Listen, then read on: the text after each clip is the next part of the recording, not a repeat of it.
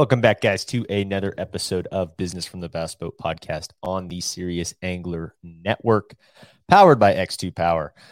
Guys, I have been traveling the last week and a half, 2 weeks here, and it has been just a whirlwind and just a little bit of time of catching up on work and going back and forth from tournaments. I've been all the way in upstate New York, fishing Lake Champlain, all the way back to a tournament here in Southern Colorado. And then I went and antelope hunted for a day or two and have been working in between it all. So it has been hectic and missed a show last week. So apologize about that, folks. We had somebody cancel last minute, but that's how it goes sometimes. And on today's show, we're going to talk a lot of really cool things.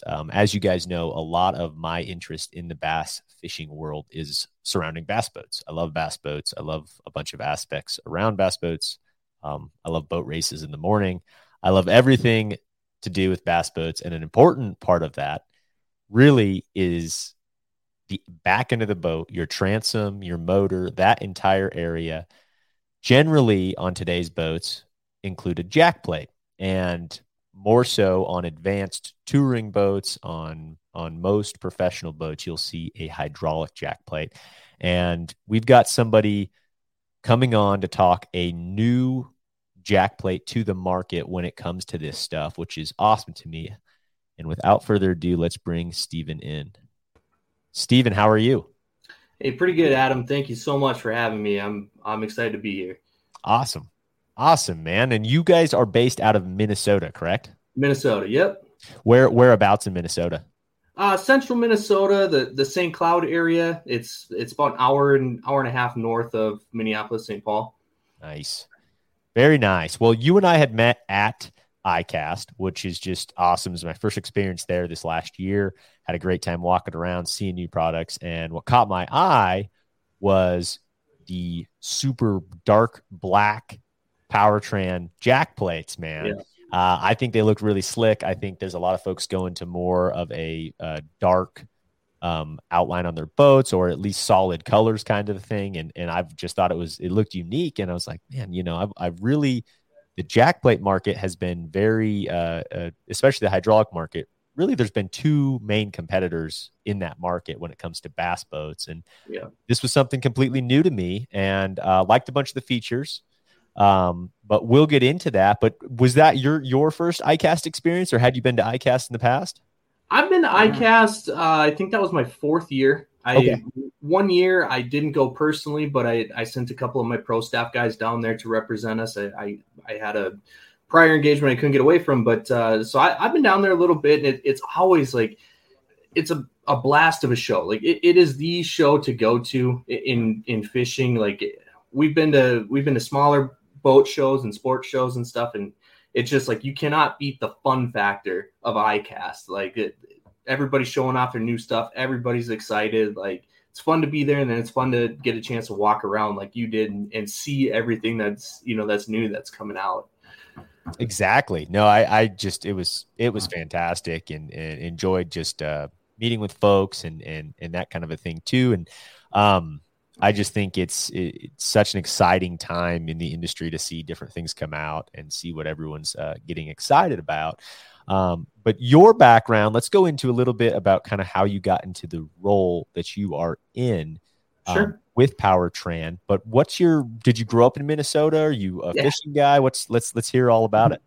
Sounds good. Yeah, I grew up here in St. Cloud, Minnesota, and did a lot of fishing, just like off the dock type stuff. My parents lived on a lake, so I grew up on a lake, and my dad was far more into ice fishing than he was open water fishing. So I did a lot more ice fishing growing up.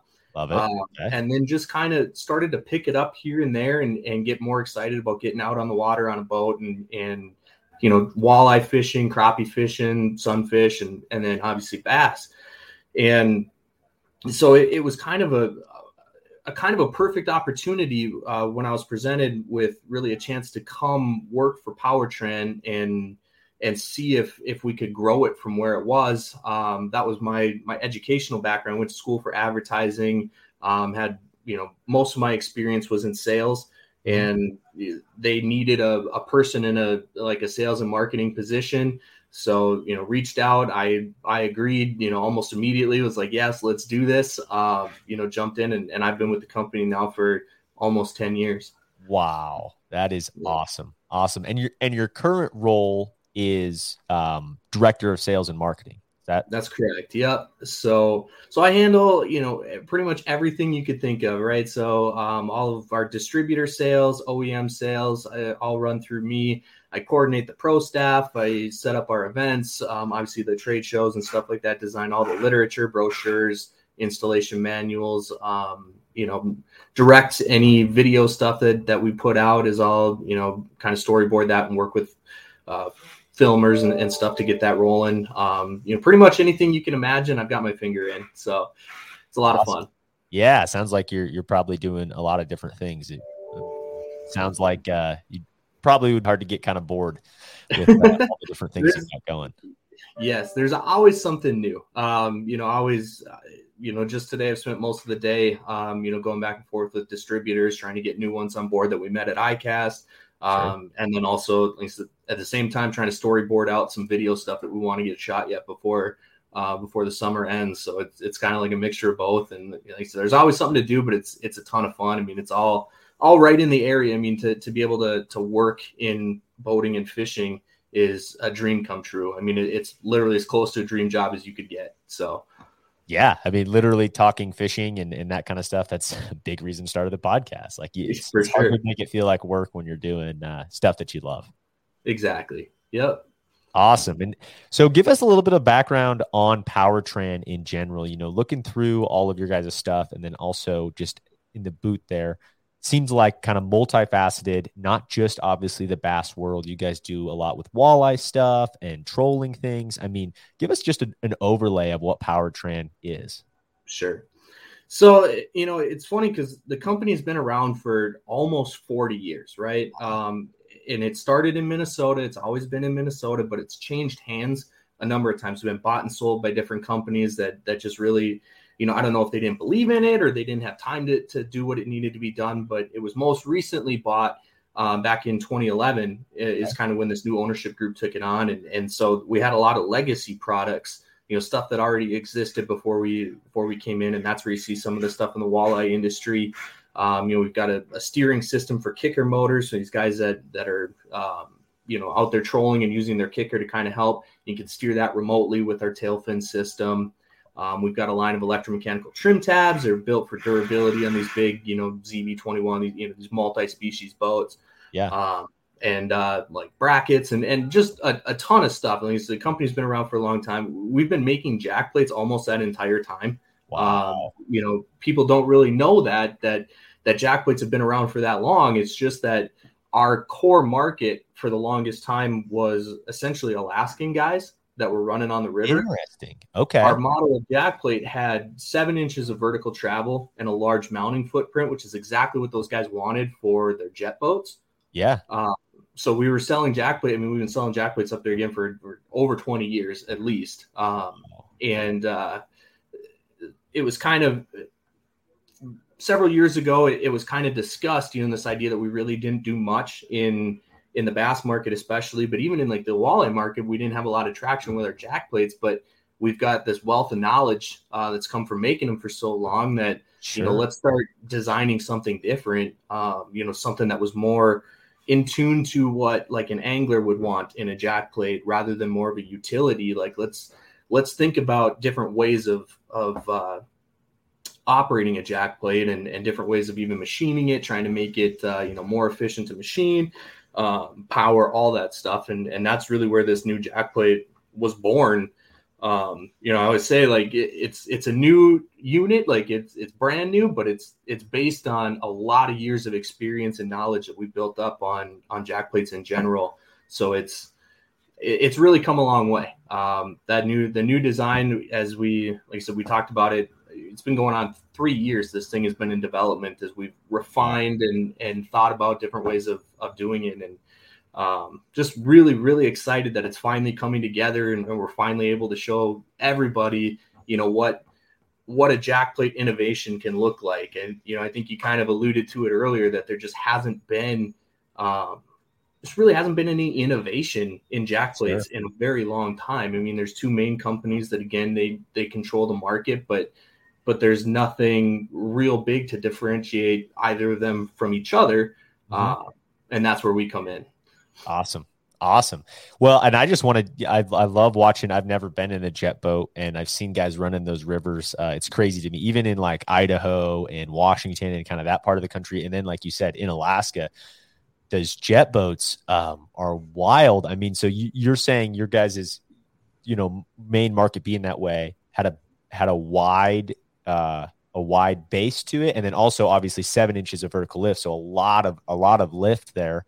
But what did what are they looking for in a jack plate in compared to, like, say, a bass boat or a walleye boat? Yeah. So my experience with it has been, what a lot of these guys will do is they'll have an outboard setup as both a prop drive and a jet drive. So when it's a prop drive, they want to push that motor all the way down, get it as deep into the water as they can. Sure. Now, when it's a jet drive, they want to go the opposite. They want that motor or that drive raised up as high as they can, and that's where they said just that extra 2 inches, 2.5 inches at times of travel made ours a much better choice for those guys, so that they could get both worlds of use out of one jack with one boat, essentially. Wow. Okay, I see. That's incredible. Yeah. No, jack plates to me, and I'm someone who currently doesn't have a hydraulic jack plate. I've always wanted one, and there are been in a lot of boats with hydraulic jack plates, and I see the advantage with them. I've just got a standard manual jack plate on my boat. Yeah. But to me, to get the most performance out of your boat in rough water, in shallow water, in speed, to dial everything in and to not have to adjust everything manually is incredible to me from a hydraulic standpoint. I would say one thing that I would love to hear about, and I think we did discuss, if I recall correctly, if you have a failure out there, that's something that I've heard before. I've had friends trim their jack plate all the way up, their hydraulic jack plate all the way up, get stuck, and then they're running across 4-footers across the lake, and their motor's all the way up. First of all, they can't get on plane, and then they don't have any control, and it's a horrible experience. But that's something that has always been a little bit of concern of mine when going hydraulic. I mean, what are your thoughts there, and what kind of have you heard of any stories with that, and what has Powertran kind of done with that? For sure. Yeah, there's always stories of it, right? Like, because a jack plate, it's connected to the battery one way or another. And if you have a battery failure or something like that, I mean, it doesn't even necessarily have to be a failure within the jack plate for something like that to occur. Sure. And yeah, I mean, it happens to everybody at one time or another. Like we always say with boating, like you can't just have plan B. You got to have C, D, and E, because whatever is going to go wrong goes wrong. And you see it at the highest level of competition. These guys on the highest bass stages and stuff are having trouble with their motor or their boat, and you think, like, if it can happen to them, it can happen to anybody. Right. Yes. So that's really like one of the biggest advantages that our new jack plate offers under the Impulse Marine Jack Plates brand. Our line that we released is called the Voltix series. And the Voltix is an all electromechanical jack plate. So it's not hydraulic in any way. There's no fluids, no hoses, none of that. It's all just an electromechanical actuator.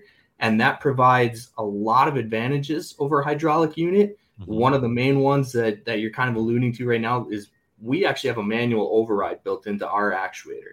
So if there is ever a failure, if the battery dies or something happens and you're stuck, a 6mm Allen wrench twisted around in that actuator will raise or lower it to get you back in a proper position to at least get back to shore and then address the problem. Sure.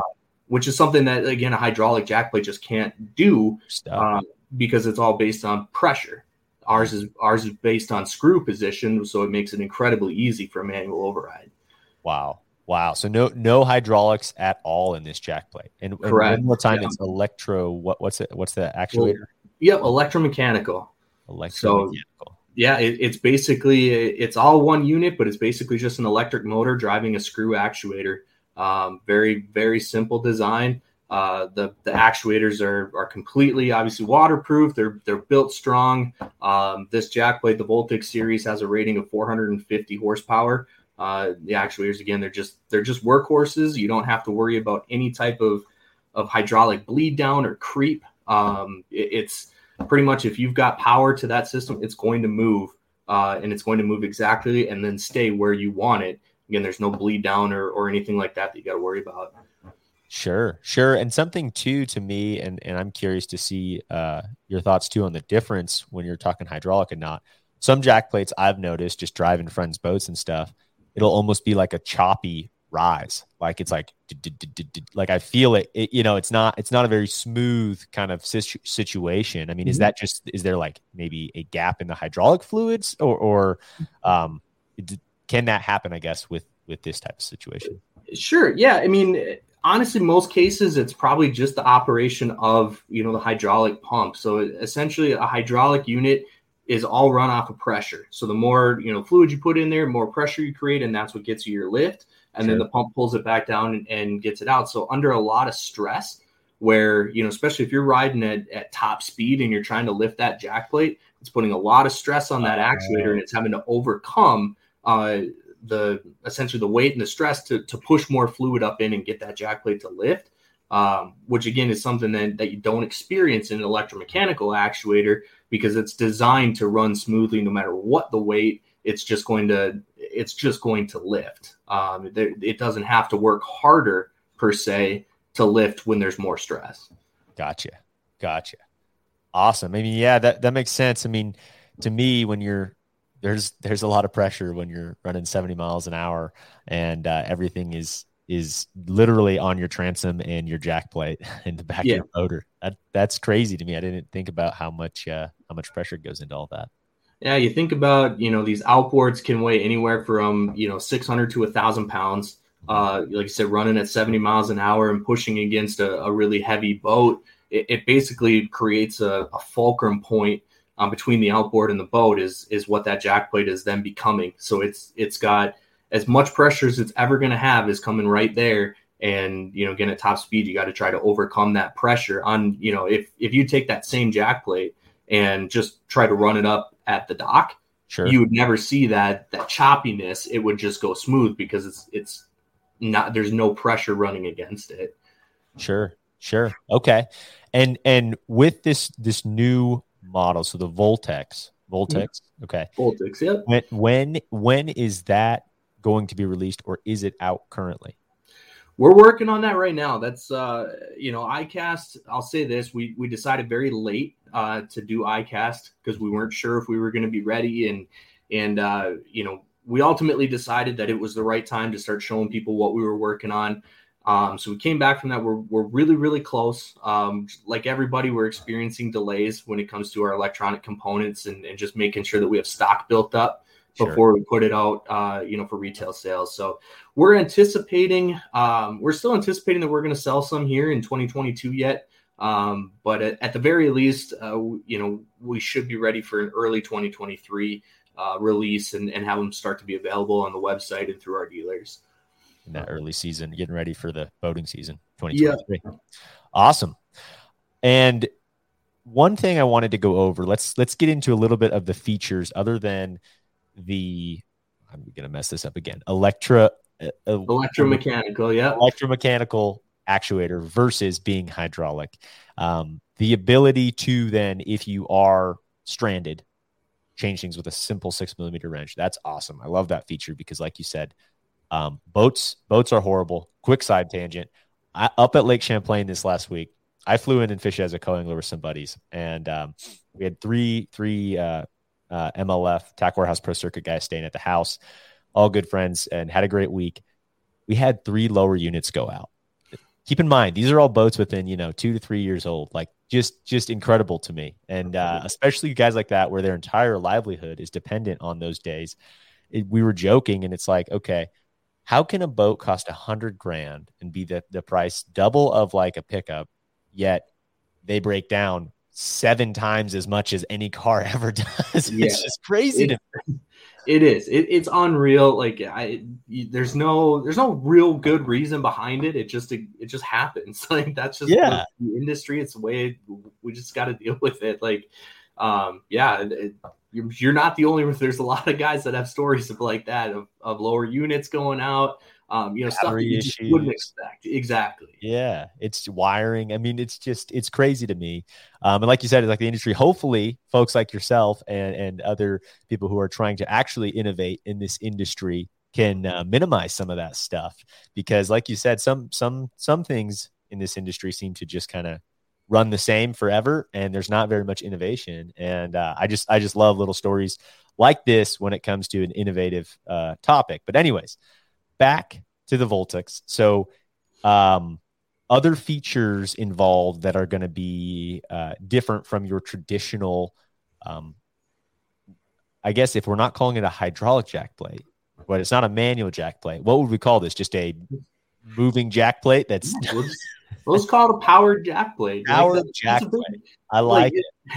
We face that one all the time. Like, you talk to people, even at ICAST, people will walk by and they go, "Oh, a new hydraulic jack plate." Like it's the nomenclature. People have learned that it's a jack plate is a hydraulic jack plate. So we got to work on changing the narrative. That not all jack plates are hydraulic. That that we're coming in with the electromechanical one. But So and that's the thing, right? So electromechanical jack plates, again, they offer things that hydraulic units simply don't.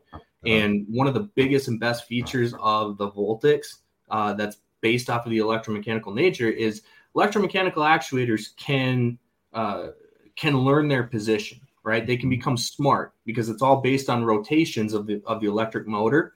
Yeah. So that allows you then once you have position feedback in that actuator, we were able to program our remote with 3 programmable buttons. So you got 3 programmable memory positions for your jack plate.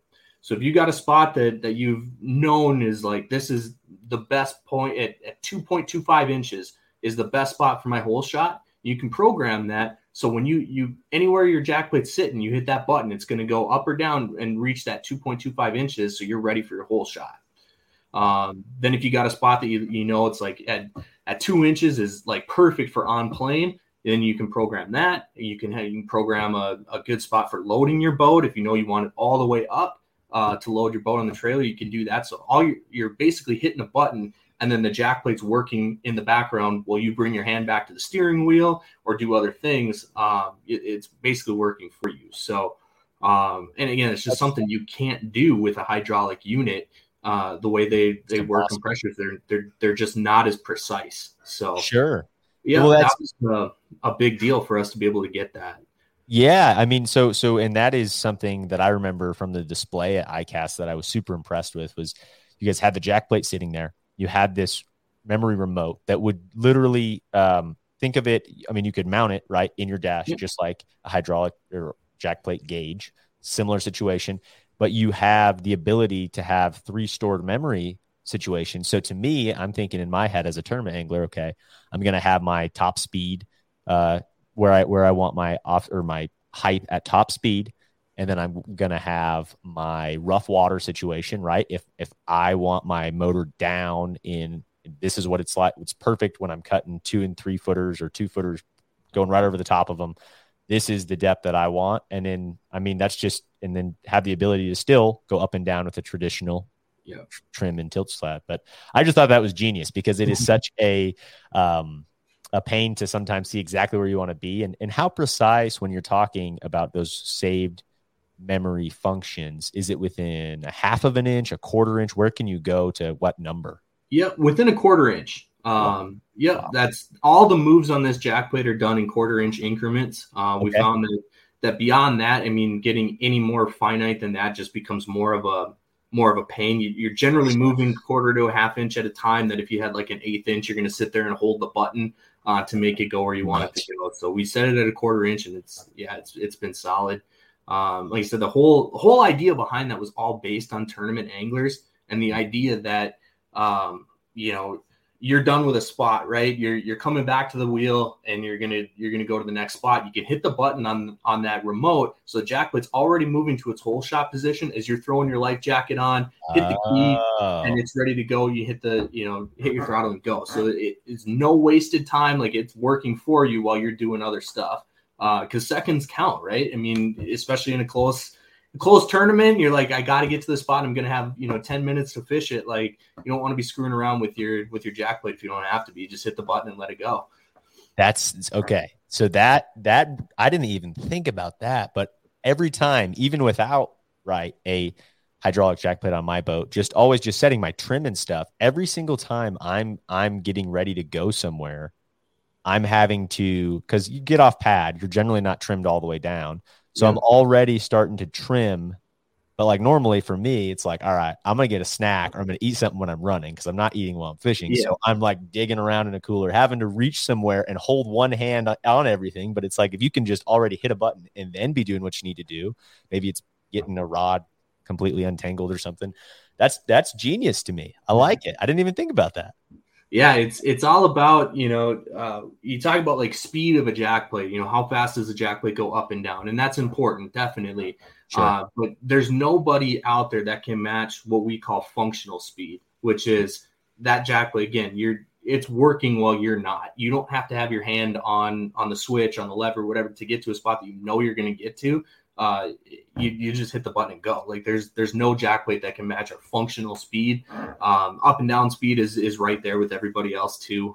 If you match them side by side, but it's speed, right? It's convenience. It's trying to get from one spot to the next. It's trying to be there faster than the next guy. It's everything that comes into it, and it's all designed around tournament anglers. I mean, we're guys here in the shop. We're all tournament anglers, right? So this is where this stuff comes from. Is thinking about jack plates in a different way. Like, why do we got to sit there and hold a button? Can't we just hit a button and let it go?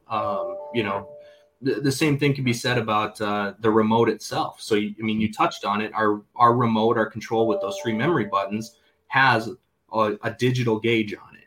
And that comes standard with every jack plate. So it's not an optional upgrade. It's not something you got to spend a few $100 extra to get and have installed. Sure. And then because of the way we were able to run that, it's wireless, completely wireless.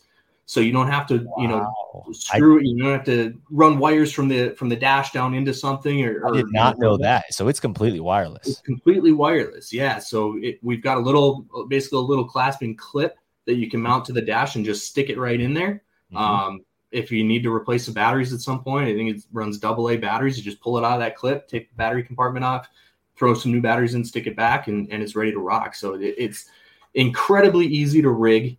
Guys that are concerned, guys that are wanting to do it themselves. Sure. There's nothing easier. And then dealers that are going to be rigging these, or OEMs, like, again, you just can't beat wireless control like that. Mm-hmm. And then at the same time, we still have a switch output, so you can plug in, like, if you like the blinker style switch mounted behind the wheel, you can plug that into ours and use that in addition to just using the remote as a gauge, or have your favorite positions put in there. But you can do all your little tweaks to your height with that wheel mount switch. Sure. I like it. That's awesome. Another feature that I think we discussed there at ICAST that was interesting to me, and especially for folks, and after we had a conversation, you and I had a conversation with it, I was talking to some friends about this, especially with shorter garage doors, but to have the ability to adjust your jack plate from the back of the boat, not necessarily having to run up to the front and have somebody touching the blinker switch in a tight garage, that kind of thing.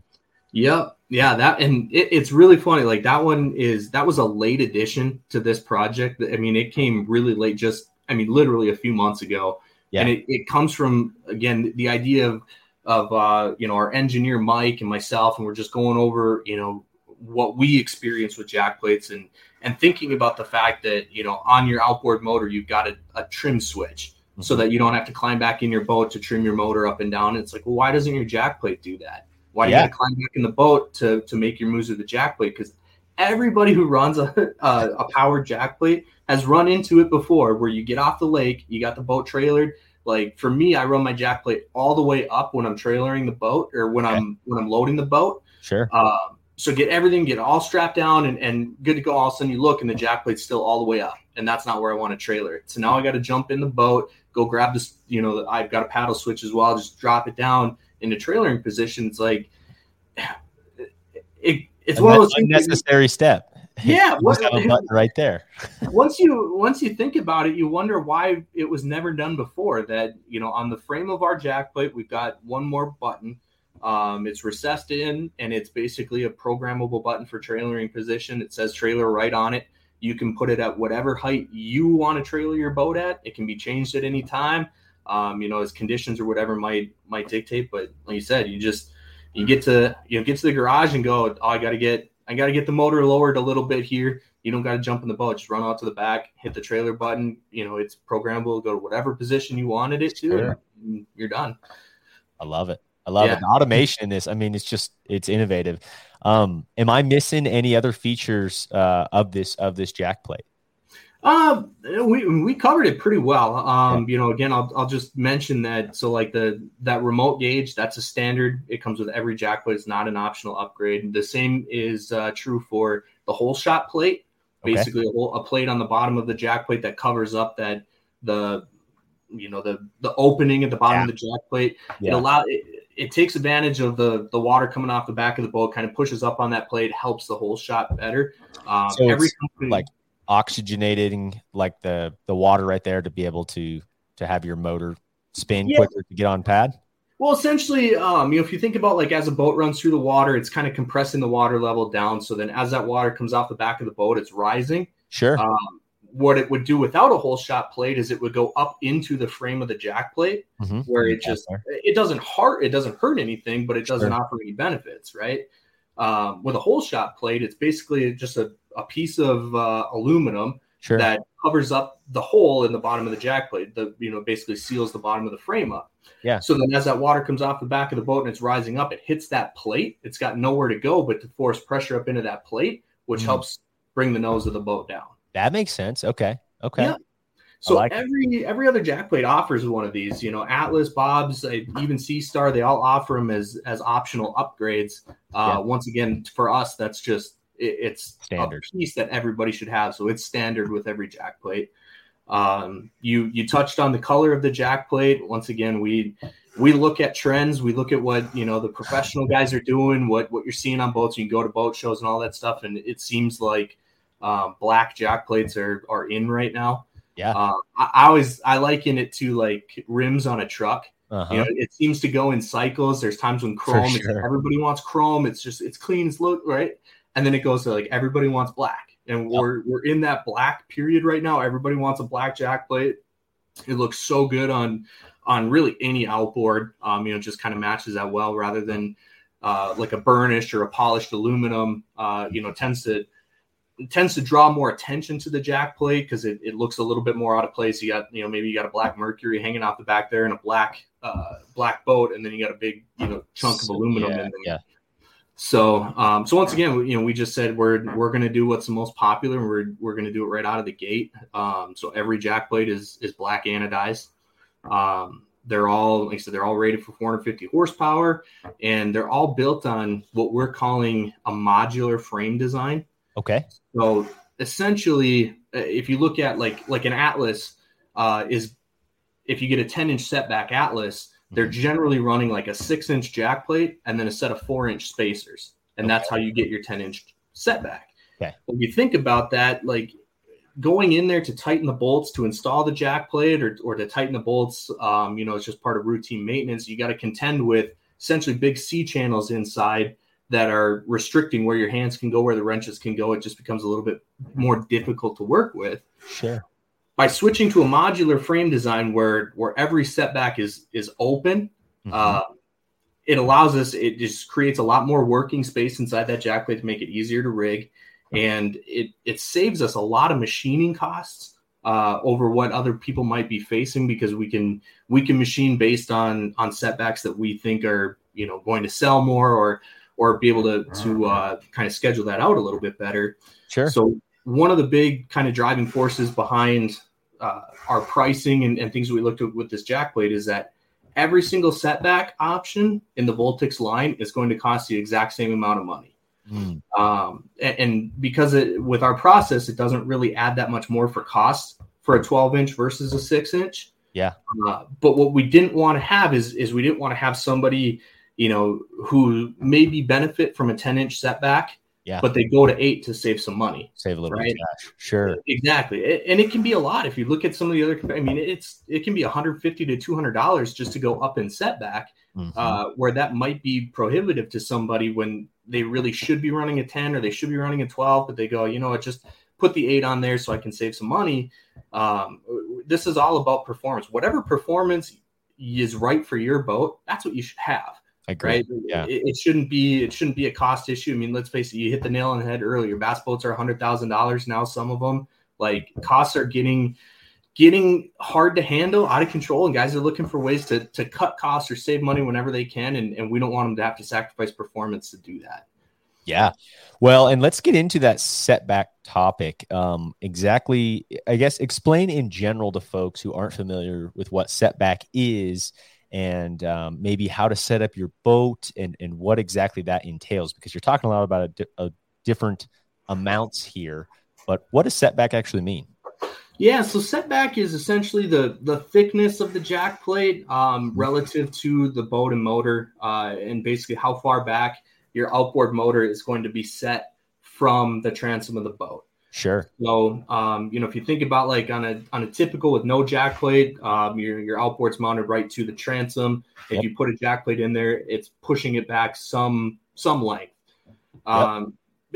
Setback is one of the toughest things to really figure out in terms of, like, how much do you need and how much, can you really handle it. It's almost, there's so many variables to that equation in terms of, like, how long your boat is, how big a horsepower you have, how your boat's set up, what type of a prop you're running, what are you trying to get performance wise. Like, there's no set science to setback per se.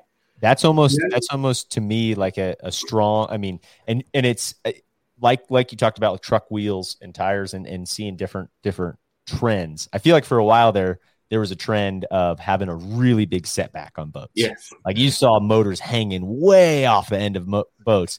And I don't know if that was a top speed thing, but I feel like, to me, and like having Rick Pierce with Bass Cat on the show, or folks like even a really high level dealer, and you're talking with folks that really know that boat and boats. It's crazy to me how much they're always changing, not only in design, but also having to change whole design because of 4-stroke motors, right? Versus a 2-stroke motor. And like you mentioned, props, there's so many equations that go into, like, the top performance of your boat. And in my opinion, a power jack plate, there we go, is a good part of that situation, because you can adjust everything and figure out what your boat sets. But sorry, back to setbacks there. No, yes. There's so many variables. Exactly right. There's so many variables that go into it. Generally speaking, the further setback you go, the better. And you kind of you were kind of touching on the theory behind that, which is, again, as your boat runs through the water, it's pushing that water down. It's creating air bubbles and pockets and things in the water that, as the boat moves through it, that water wants to come back up. The further you can set your motor back, the cleaner water you're allowing your propeller to run in, right? Okay. I've heard clean water. Yeah, clean water equals speed. Okay. That's exactly what you want. You want your propeller to run in that clean, really dense water without the air bubbles and pockets and stuff like that. Because if that propeller, it seems small, but the propeller cuts through, an air bubble, there's no force there. It has to cut through the water to get the power behind the push. I see. And so that's generally where setback, the idea comes from, is the further you set your boat back, the more of that kind of rougher water has cleaned up by then. And the higher you can actually run your propeller, the higher you can run your outboard, because you're taking advantage of the fact that all that water has returned back to a static level. It's not being compressed by the boat anymore. And efficiency wise, the closer you can get your propeller to basically pushing the direct transom of the boat, like, the higher you can run your propeller is the best. That's essentially what setback does. Now, there's some factors that go into that in terms of, like, the size of the boat and then the size of the motor. If you're putting on a really let's say not overpowered, but if you're maxing out the horsepower rating on like an 18-foot boat, you're generally going to, for weight position and stuff, you're generally not going to want to shove it as far back as somebody else might. So that's where you might see like in, a 6 or an 8-inch setback. Gotcha. Yeah. Okay. So a lot of variables there, but the main premise is that you guys are trying to get someone set up with the perfect setup and not sacrifice a cost difference for that 10 or 12 inch extra setback. That's exactly right. We look at stuff and again, the industry is becoming in such a way, like, I don't want somebody to be looking and decide like, do I get the 10-inch jack plate that I need, or do I not? And instead I'm going to get a 12-inch graph instead of a 10, right? Like, if you're going to spend the money, we'd rather you spent it somewhere else, but still got the same type of performance out of the jack plate. We don't want to punish anybody for, trying to save some money or whatever. So it's all pricing is the same. Again, it's really no difference to us in terms of what our costs are. It's not like, it's not like we're taking some crazy risk there. It just seems, once you start thinking about it, you just wonder why setbacks would even be priced differently in general. I mean, the cost difference to go from one to the next is just not there. Not significant. Gotcha. Yeah. Gotcha. Okay. And just, this is more of a personal question on my end of understanding kind of the walleye side of stuff, just being that you're in Minnesota and are probably around a good amount of walleye guys. Are hydraulic jack plates used in the walleye boat market?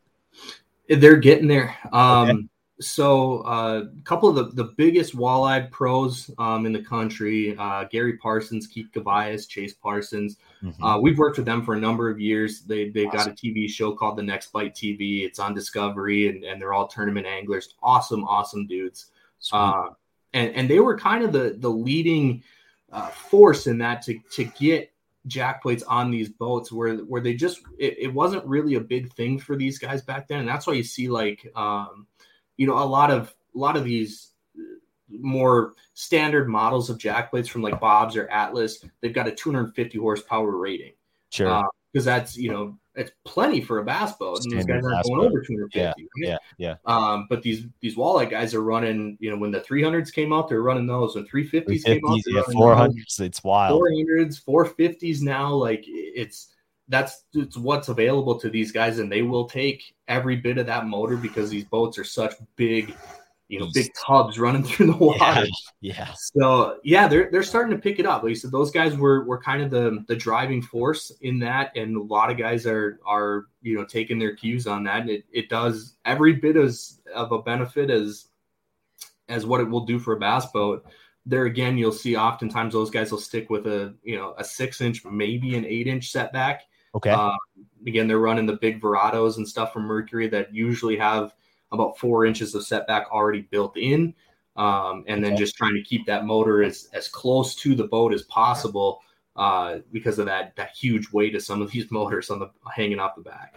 Yeah. Well, that's my thought is like, gosh, how strong does a fiberglass or a composite transom have to be to hold a 1,000-pound motor?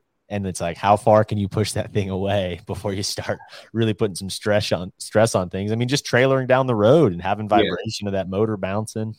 Man. Oh, you're not wrong. It's a lot. The stress in there is unbelievable. We had years ago, we bought a Nitro, a ZV-21, so big DP boat. And at the time, we were the first, company or people to put a 350R on one of those boats. Yeah.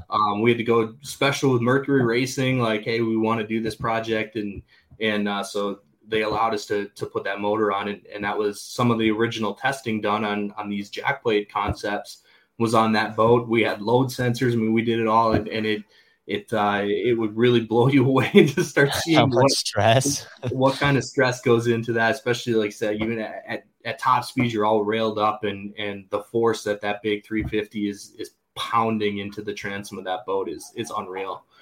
Wow. That's awesome. Well, this has been awesome. Just learning experience, and hopefully folks are getting some value out of this just on jack plates in general. And definitely can't wait to see when you guys release Powertran's new Voltix. It'll be exciting to see the media that you guys do with that, and just super clean with the black. It just stuck out to me, especially at ICAST. I did want to ask a little bit about, I know that you guys also have another product in the bass boat or in the bass fishing market. Yeah. I believe it was Foresight. Was that correct? Yeah. I remember seeing that at ICAST too. Let's go into a little bit about that. For sure. Yeah.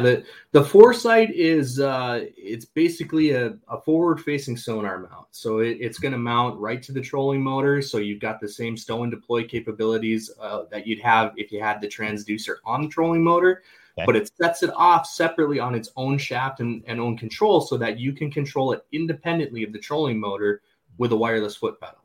Okay. And so, what we've found and what we've seen is, guys mounting these Active Target, Mega Live, Panoptix Live Scope. They're mounting these transducers to the trolling motor, and then something they're out there and they put the trolling motor into like spot lock or anchor mode, sure. and the motor sits there and hunts to keep the boat where it's supposed to be, and that's just constantly throwing off where that transducer's looking. Yep. You have no control over it at that point. So controlling it individually was just kind of it made a lot of sense. And I always tell a story because I think it's funny that the idea started early last year. I was talking to one of our boat dealers, and he was looking for just a mount to hang his live scope off the side of the boat. Sure. Basically like a trail or a track mounted mount. And so I came back and was working with our engineer, Mike, and I was like, this is what they're asking for. Like, can we make something for them? And within about 20 minutes of the two of us going back and forth, we had this idea for, well, what if we just mount it to the trolling motor, but control it independently? We had it drawn up and everything started going into development on it, and then discovered that there were a few other companies out there that were already doing it. Like it wasn't an original idea like we thought it was. Uh-huh. So then we looked at, okay, there's other companies doing it, but that doesn't mean we can't do it better. Started looking at everything, reading reviews, what they're doing. And again, it's why it's taken so long. I mean, it started early last year. We had a prototype on the water, I think May of last year. Okay. Maybe it was September. I don't remember, but we were, we're going through it. Long time in here. Yeah. And we just been constantly tweaking it, constantly looking at different ways we can do things and making it better. And it was, again, one of those times where, or one of those things where ICAST we wanted to do it at ICAST because that's a fishing related product through and through. Like we're like, that's the audience for this product. And so we rushed a little bit to get our prototypes out there and put them in front of people. We're hoping to follow the same release timeline as the jack plate that we're hoping to get some units on, in the market yet this year, otherwise early next year. But and that one's been a ton of fun. We put a bunch of features into it that at the time, nobody was really doing. We've got an auto scan mode, so it'll sit there and scan back and forth like this, so you can see what's going on. Mm-hmm. Take it out of scan mode and focus on something you're looking at. And then probably the biggest thing is a feature we're calling Compass Lock. Okay. Which is essentially, if you can imagine, like you're looking at a brush pile on your sonar and mm-hmm. you want to stay looking at that brush pile, you can lock it in Compass Lock, and then the boat can do 360 degrees all the way around that brush pile, and you'll never stop looking at it. It's going to stay pinned at exactly where you point it. So if you, like I said, find a brush pile in there, it's holding fish, but it's the water's moving you around, you can still stay looking at it and cast to it all day long. Love it. Well, and that's, just with what was released, obviously, with Minn Kota and Humminbird. Just what's cool about this, though, is that it's compatible with all of them, right? As far as your Garmin, there's not much. Garmin is awesome forward-facing sonar unit. Lowrance has one, so does Humminbird now. But it can be compatible with all of them. Yeah, and it's another funny story. Like when Humminbird released their Mega Target lock, there was like a 20-minute period of panic here where it was like, we missed our window, right? Now these major manufacturers are going to start doing it. And it didn't take long to realize that Humminbird was doing a tremendous job of advertising for us by, all the marketing dollars that they put into explaining why this technology is necessary and why everybody's going to want it and how big a deal it is. only to then, like you said, they're limited to their, their one boat network and their setup, and ours is universal. So they essentially told everybody that has an active target or a live scope that this technology is important, but they don't have a unit to service them. So that, it really set us up for a lot of success at ICAST. A lot of people were coming by to look at it. We had our unit in the new product showcase right next to theirs. So a lot of people that, again, especially guys that were Garmin or Lowrance guys that knew they couldn't use a mega target lock were coming to look at ours and go, that's probably the one I need. For sure. No, that's awesome. Really cool, innovative stuff again. One thing I did want to think about or talk through with that too is just, so I've always been a foot pedal guy when it comes to forward facing sonar. Like I like it on the trolling motor shaft. Now with it being off like that, and I remember seeing the foot pedal at ICAST. So is it like a standard kind of, you can adjust left and right with it. How does that work? And then are you having to then, because there's kind of two camps, right? In my eyes, there's folks who are on the trolling motor shaft with everything. And then there's folks who are against that. And that's kind of more crappie world. And then you see some guys in the bass world also do it where they have it on their isolated pole separately. But how does that work? Is it more of a foot pedal, or I guess explain how it turns? Yeah. And that's, it is, it's a wireless foot pedal. It's another area that we looked at, our competitors in that space. A lot of them were, kind of repurposing, like the best way to describe it is it looks like an old sewing machine foot pedal, these big blocky, boxy looking, pedals.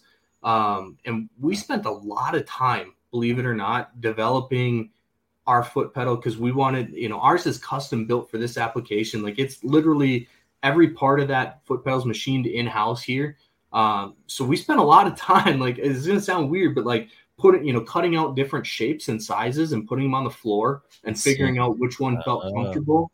So that you weren't reaching too far to go from one side to the next, but they weren't close enough that you were going to, hit left when you meant to hit right.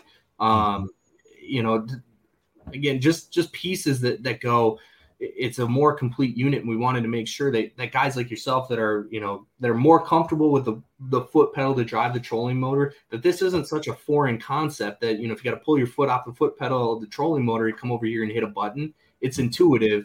You don't have to look down and figure out where you're pressing, based on the shape, which is it's a unique kind of that figure eight almost shape that helps your foot guide to each side of that pedal. Gotcha.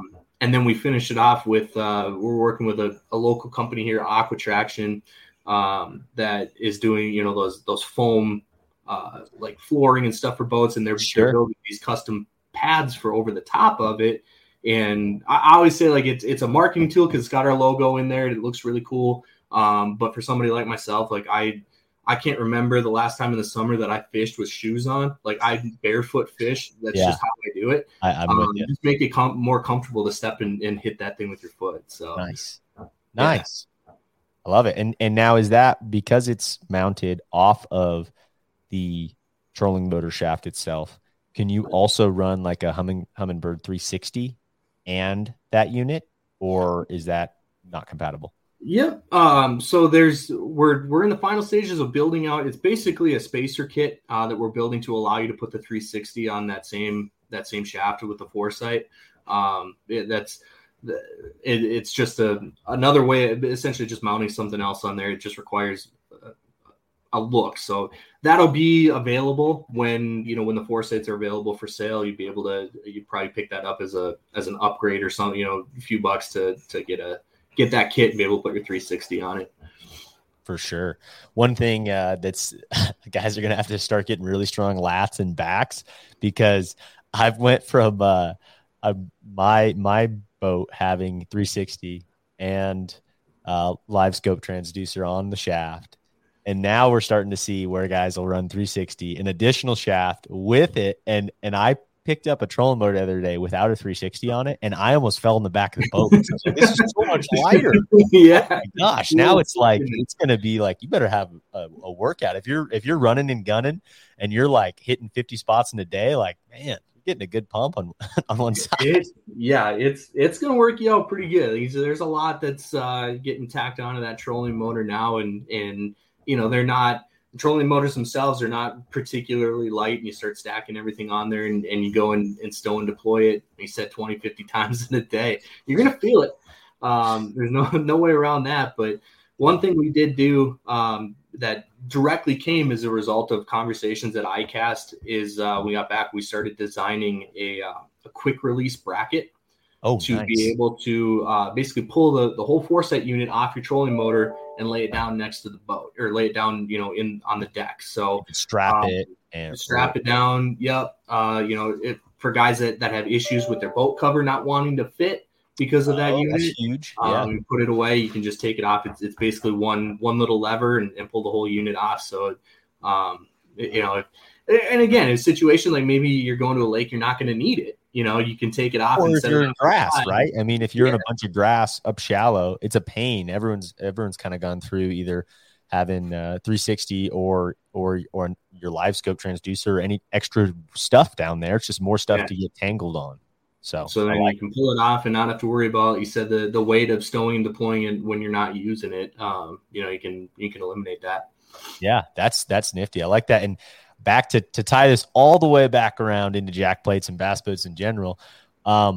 Another thing that I've been thinking about a lot lately here when it comes to boat manufacturers and getting your boat to ride correctly and all that is think about how much weight now, even 10 years ago, how much we're adding to the front of the boat. Yeah. 2-3 grafts a lot of the times when you're seeing, especially in touring level guys stuff, 2 to 3 grafts on the front of the boat. And then all this extra weight on the trolling motor. Trolling motors have just gotten heavier over time, right? They've gotten stronger, bigger. I mean, boats are, there's a lot of weight in that bow. Like we've got to have some lift out of the back just to get the bow up. Yeah, it's crazy. Like, it's funny. Like it said, my parents live on a lake. I grew up on a lake, and it's a lake that's not very far from here. So a lot of times, if we got to go and test something, we'll grab a boat, we'll hop over and just put it on that lake and do testing or whatever. And my parents are both retired now. So my dad will come out on the dock and just be kind of looking around it. And he's flabbergasted about all this newfangled technology that exists on these boats, right? Like he grew up, basically cane pole fishing. And, now you see a boat with like 3 grafts, a trolling motor, a Mega Live, a Foresight, all hanging off the front of the boat. It's become a lot, but, what I said is if you're in tournaments that allow this stuff, you have to run it or you're going to have a real tough time competing. Guys that have this stuff, and you see it, like, we watch a lot of the MLF live events and stuff like that. You see these guys, Dustin Connell just won on Cayuga smallmouth fishing using his active target. Like it's become so vital to tournament fishing and keeping up that it's just, people are just going to continue to innovate and look for new ways of doing this stuff. And weight wise, I think if I had any way of getting into like lithium batteries, that would be the company to get into right now, because that's how you're going to save that weight, by tucking everything else in here. And right here, seriously, check them out. We can have a conversation after, but they just came out with their lithium line, and I agree. Any weight to save is possible because boats are just getting heavier with more and more technology. Yeah, and you get a tournament load, live well if you run it. It's crazy what the weights are, but like I said, it's all it's an industry that'll continue to go. People are going to continue to innovate and do stuff because it is such a passion for so many people. It's just fishing, spending money on the, like you said, you're a fan of bass boats in general. Like that's, guys are like that. They might build the most wicked bass boat on the market, and then they only fish like once or twice a year. Like 100%. It's all about building this cool machine that has all the bells and whistles and everything. It's like I said, it is an industry for sure. Exactly. Yeah. Yeah. Awesome, man. Well, we're rolling up on an hour here. just wanted to say thanks for taking the time out and really appreciate you coming on. Before I let you go, biggest thing that I ask guests at the end of the show is your 3 biggest: largemouth, smallmouth, and if you've caught a spotted bass. Not sure with Minnesota being up there, but largest smallmouth, largemouth, and spotted bass, and where you were and what you caught them on. Sure. You know what? It's a little bit embarrassing, but my biggest largemouth, I still haven't cracked 4 pounds. I fish a lot of these smaller lakes around here, and it was trains are hard to get real big. You know, I mean, like a 6 pound northern, in my opinion, is like, that's a real big one. Yeah, and that's what you catch a lot of big ones on, and the walleyes, like all that stuff. But no, I was using a black and blue chatterbait with a black and blue swim bait trailer, and caught one that was just under. I was like 3.82. Nice. Biggest largemouth. Smallmouth, I never actually got a weight on it, but based on the size and pictures I have, I'm guessing it was, about 3.5 pounds. And the craziest thing is that was on the river, and I was actually fishing for carp at the time. Really? So a big hook with a bunch of crap on it. No way. And weight to just throw it up into the current, and he grabbed it. So that was wild. And never caught a spotted bass. Caught a spotted bass. Sure. Awesome. Well, how can folks follow along with PowerTran and can get ready to see that Voltix release? For sure. So our main website, www.powertran.com. We're actually in the middle of some really cool updates. We're giving the whole thing a brand new facelift to celebrate these two new products that are getting dropped. Awesome. I've got specific websites or whatever for each of our products. So you can check out impulsejackplates.com is going to get you this. You can check out the Impulse and see all the updates on the Voltix. And then foresightmounts.com has a bunch of information on the Foresight, just kind of some landing pages while the website actually gets up and running. And then they all have their own social channels too. So you can follow Impulse Jackplates on Instagram and Facebook, and Foresight Mounts on Instagram and Facebook. And that's really where the most kind of up to date info is going to come from, is probably on those social channels until the website's ready to rock. Awesome. All right, Stephen. Well, I appreciate you taking the time out of your day, and can't wait to see everything. And if you're going to be at the Classic or for sure at ICAST next year, Red Crest, we're going to try and make all the shows, the Serious Angler crew. So definitely we'll have to stay in touch. Yeah, absolutely. I think we're pretty well signed up for ICAST next year, and we've never done the Classic yet, but we've been told that we should, and so I'd almost guarantee we're going to be there, but it's something I've never experienced before, so I have no idea what to expect. So you'll probably see us there. It's going to kind of be a learning experience as we check it all out. It's awesome, man. I mean, just from an anecdotal of just being to both. Now, it's definitely more people than like an ICAST, right? Mm-hmm. Just walking around, it's more of your traditional sportsman show, like you were talking earlier, but just bigger, right? And a lot of fishing fans and folks walking in that don't necessarily know about fishing, and then a lot of folks that are there that do. So definitely more of a consumer show, obviously, than like an ICAST. But incredible, man, and it'd be cool. And this year, you're probably not terribly far being in Tennessee this year. Tennessee, yeah. So, yeah. But awesome. Well, I'm sure we'll see you down the road somewhere, and appreciate you taking the time out, and can't wait to see everything you guys have going. Hey, thanks a lot for having me, Adam. Like I said, it was a blast, pleasure to be here. First podcast, so it's kind of cool experience, and you'll see us around. We're primed to do some pretty big stuff here. Awesome. Love it, Stephen. Thanks, man. Hey, thank you.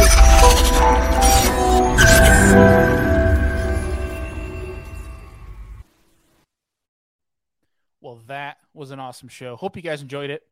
If you can and your app allows it, please leave us a rating and review. It really helps us get seen more, which allows us to access more time and more variables to be able to bring to the show to make it better for you guys.